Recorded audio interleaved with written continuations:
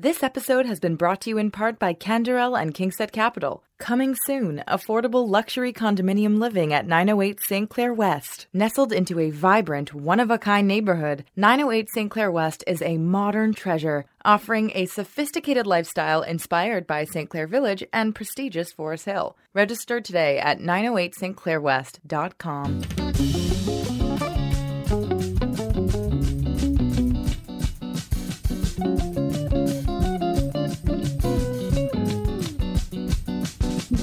Ben's taking a photo. I've never done a show before where one of the audience members was a legit pot-bellied pig. That's amazing. Well, Marianne, you'll have to let us know. That's what it sounded like recently when Toronto magicians Ben Train and Jonah Babbins were doing a live show for clients over Zoom, and one of the guests brought her pet pig onto the screen.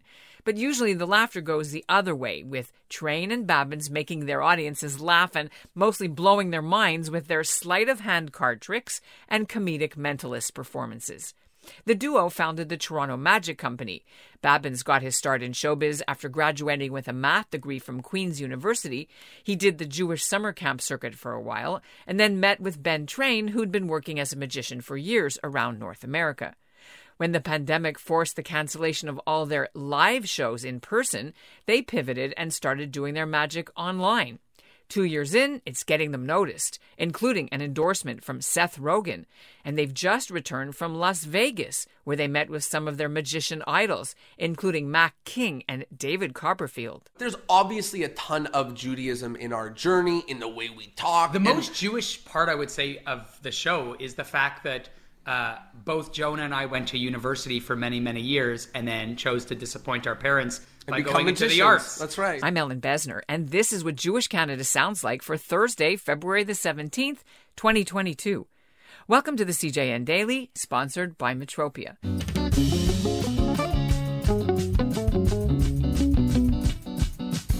Although Jonah Babbins started doing magic when he was a little kid, he comes by being a professional magician, honestly.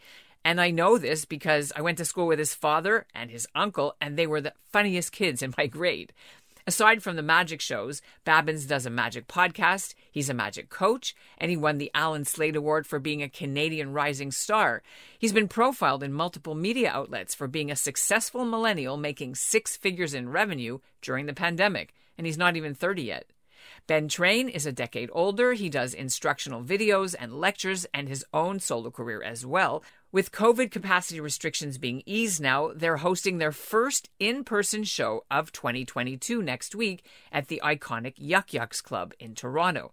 Coming up, we'll meet the founders of the Toronto Magic Company, but first, here's what's making news elsewhere in Canada right now. I'm Hartley Stern in Ottawa, and this is what Jewish Canada sounds like. The student union at the University of Toronto's main campus was voting Wednesday night on a motion to support the boycott, divestment, and sanctions policy against Israel. Opponents of the motion have been working quietly, including Jewish groups, to try to gather enough votes to defeat it. I did try to watch the online meeting, but it was only open to U of T students, and I was not allowed in. Last fall, the U of T's Graduate Students Union put a similar motion forward to try to ban kosher food on campus if the caterers supported Israel. They later apologized. It isn't clear if the motion went forward. Watch the CJN.ca and find out what happens. And joining me now from their studio in Toronto, from where they do their live online shows, are Ben Train and Jonah Babbins. Welcome to the CJN Daily, guys. Thank you for so having good to us. be here. Is there anything Jewish that you do in your acts, or any Jewishy routines that you do? We or have a lot of chutzpah. stick? Yeah, in the middle of the show, Besides Moshe the comes chutzpah. out, and no, I'm kidding. You know, here's the truth. We bring 10 people up near the end of the show to form a minion, and we do Marev. But it's only because it's late. It's very late. That's the late show. No, here's the truth. You know, it's funny. In our current act right now, we have a joke in our show which uses matzah and uses a bowl of matzah. Like, I have little pieces of matzah that are still from my cupboard. And, you know, if you're Jewish... For those who don't know what matzah is stale crackers that sit in the back of your closet, and it never goes good. They're not even tam-tams. They're actual real matzah, right? They're You real broke them matzah. Real yourself. matzah. It's actual matzah. Shmura matzah. No, it's not shmura matzah. No, the reason why it's matzah is We don't because drink every lemonade at Travis. every like Pesach, our parents bring us matzah, and we eat salads instead. So then at the end of the year, we have a big box of matzah, like I'm sure everybody does at the end of Pesach. They've got 4 in the back of their cupboard. So one day when I was trying to do the trick with crackers, I was looking. I said, I have 2,000 pieces of matzah, like we'll just start using those for the trick. But the truth is, I learned a long time ago that when I speak, people know I'm Jewish. People know, and I'm just being honest, the way I speak, the rhythm. It's because he swears in Hebrew. No. The way I speak, the rhythm, the timing, all of that, it is very Jewish. And to be honest, we have a lot of people in our communities, Ben and I, when we slowly got into magic, a lot of the ways we did it, a lot of the events that were the first events that we got to be a part of are Jewish events in Jewish communities. The amount of Hanukkah parties, the first things that I did were Jewish summer camps. I went on tour Jewish summer camps for years. I would email different synagogues every year and say, hey, I'm available, for events. So now we do a lot of corporate stuff. Now we don't necessarily, a lot of like our act is not Jewish related humor. And I'd say that's pretty Jewish related because we switched to the higher paying, better corporate work. Oh my goodness. For us, I almost feel like Spinoza in certain ways where not necessarily, they were more connected with the world than they were with the above. It's the physical plane. And our focus is about reminding people that the world is filled with incredible, wonderful, magical moments. Even if that's not necessarily miracles, seeing a friend that you haven't seen in a decade after you were thinking about them the night before is a magical sensation. Getting a coin in your change, and it's a really cool collectible coin that you've been looking for, is a magical moment. And our show is filled with the world is filled with incredible things. You may have forgotten to be aware of how wonderful the world can be because we're always on our phones. The show is a break from reality to remember that this world is filled with incredible things. And depending on who's watching it, what's nice about magic is, you don't say that this trick represents this, this trick represents that. What happens is you perform magic and people take from it what they want. It's a mirror. It reflects what you put into it. So if somebody comes to the show and they're thinking about their Jewish values and they're thinking about that, what's important to them, what's on their mind, what they're going to see in the show is going to reflect those things. Oh, maybe this was so fun. Maybe I need to remember to go spend some more fun time with my family. I'm so looking forward to Hanukkah. That makes sense to somebody else who's not thinking that. They can say, oh, that's so fun. Let's keep drinking, or whatever. Theologians love our work. Well, let's get into that topic because I want to bring up some of the historical legacy. Houdini, David Blaine, David Copperfield, etc., even Moses' staff.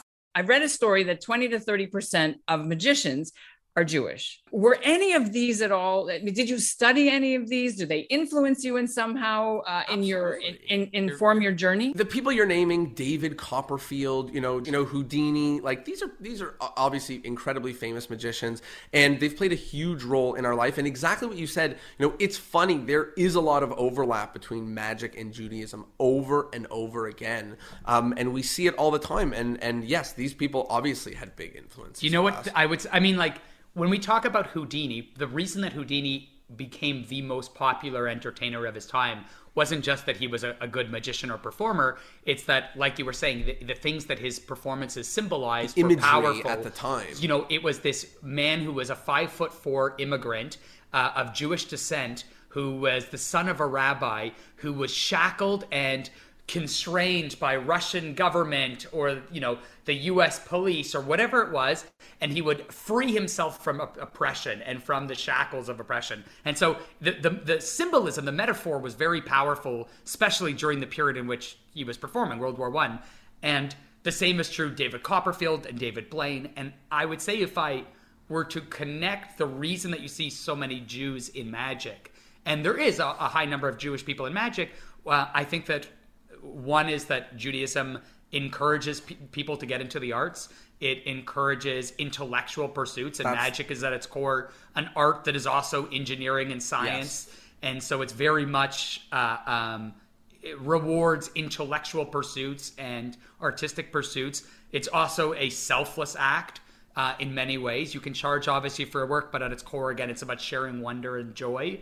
And those are very Jewish things. And also, truthfully, I think a big part of it is skepticism. I think that, I studied Jewish philosophy when I was in university, and it's very important in philosophy and in Jewish thought to be skeptical about the world around you and about the things that are happening. And when Hollywood was formed, it was one of the few industries that let Jews and immigrants in. Is there any kind of magic you don't do anymore or isn't cool because of the way we live now? The most obvious example that comes to our mind that was very prevalent at one point was what they called Oriental magic. So it was white men who dressed up and, well, you wanted to present your magic as being different and being mysterious. From a faraway land. So you would say he comes from the Orient, and here is magic from the East, and it is... And some guy dresses up in a way that he shouldn't. Yep. Our general sense as human beings does a better job, in preventing us from, doing weird old things that are racially insensitive or sexist or things like that more than we want our shows to be inclusive and welcoming. It's better for us financially, it's better for us as a community, it's better for us as an art form if people can come and feel welcome. And not to say that we can't push certain boundaries or push certain buttons, but we want to be very conscious of it. So like if we make a political statement in a show, we are aware that if we do such a thing, it's going to polarize the audience, and we have to make that decision. So for instance, I'll tell you, you were asking about Jewish events. I'll tell you something that I find personally problematic at some of the events that I'm doing.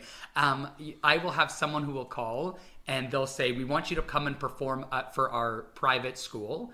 And we don't want you to mention anything that has to do with pop culture, social events, anything that's in the news, anything. And I half jokingly say, wow, it sounds like you're really keeping them sheltered. And they laugh and say, we are. And I say, that is interesting. I am not the right entertainer for you, because I think it is my job to get people to think about the world that they're in and interact with the world and see it in positive and other things. And so to answer the question of like, how do we mention these things in shows? It's the same way that you mention things in conversations, right? If you're in Florida and you start yelling about Trump being the worst and people start looking at you horribly, well, then you're going to learn about how you want to talk and what things you want to express in the way that you talk to people in your regular everyday life. Right. You want to make a living too. So that's exactly. Yeah, exactly. I hear you. When I perform at Yuck Yucks, I say the F word. When I perform at synagogues, I don't. Correct. Yeah. Cool. All right. We only have a few minutes left. How did you get Seth Rogen to endorse you? I was at a bar and he was there. So I went up to him and I said, hey, dude, I love your stuff. Can I show you some magic? He said, yeah. I showed him. He loved it. And he said some really nice things about me. And if there's any kids or people listening, or even adults, magic is a cool hobby because no matter where you go, meeting new clients, new people, you got a trick. The last thing I want to ask you is this. Which would you rather, Harry Potter or The Prestige? And why? Each of you. Harry Potter. Yeah, Harry Potter. Why is my life is magic, and I benefit from things and people understanding this common language of magic. Anything that's in pop culture that makes you want to talk about magic makes me more excited, and I have more things to do. And more people love Harry Potter. That's their deepest connection to magic. They love magic because of Harry Potter, and nobody loves magic because of The Prestige. There are moments where you literally gasp out loud. I went to Camp Kadima, and one summer, I think it was when the 5th Harry Potter book came out, so many kids got it shipped. Everyone had it, and they just went in their own corners reading it. We had a whole day off where people got to say, like, it was like a sick day. So we had activities, but kids were allowed to skip all activities that day to read Harry Potter. And when you talk about magic, like, Prestige is cool, but Prestige doesn't shut down a magic camp where every kid wants to skip swim and sports to read a book. That book series is amazing. And that's what Jewish Canada sounds like for this episode and this week of the CJN Daily. Sponsored by Metropia. Integrity, community, quality, and customer care. Now, Monday's a holiday in most parts of the country, so we'll be off and back with a fresh episode on Tuesday. If you want more info and ticket information on how to watch the Toronto Magic Company's show at the February 23rd and 24th event at Yuck Yucks, go on to our show notes and the links are all there. Today's listener shout-out goes to Professor Mark Selensack of the University of Nebraska in Omaha. He's got a new book out about the Canadian soldiers who liberated Bergen-Belsen. And we'll end today's show with this clip from Question Period on Wednesday in the House of Commons. The Prime Minister got into it over bringing in the Emergencies Act and responded to some questions from Conservative MP Melissa Lantsman and criticized her party's support for the truckers' protest. Now, some people, including Lantsman, are demanding an apology. She is a descendant of Holocaust survivors and says Trudeau went too far. What do you think? Speaker, Conservative Party members can stand with people who wave swastikas. They can stand with people who wave the Confederate flag. We will choose to stand with Canadians who deserve to be able to get to their jobs, who be able to get their lives back. These illegal protests need to stop, and they will, Mr. Speaker.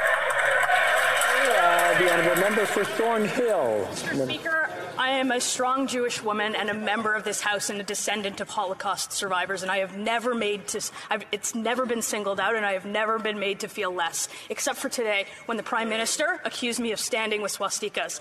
I think he owes me an apology. I'd like an apology, and I think he owes an apology to all members of this House.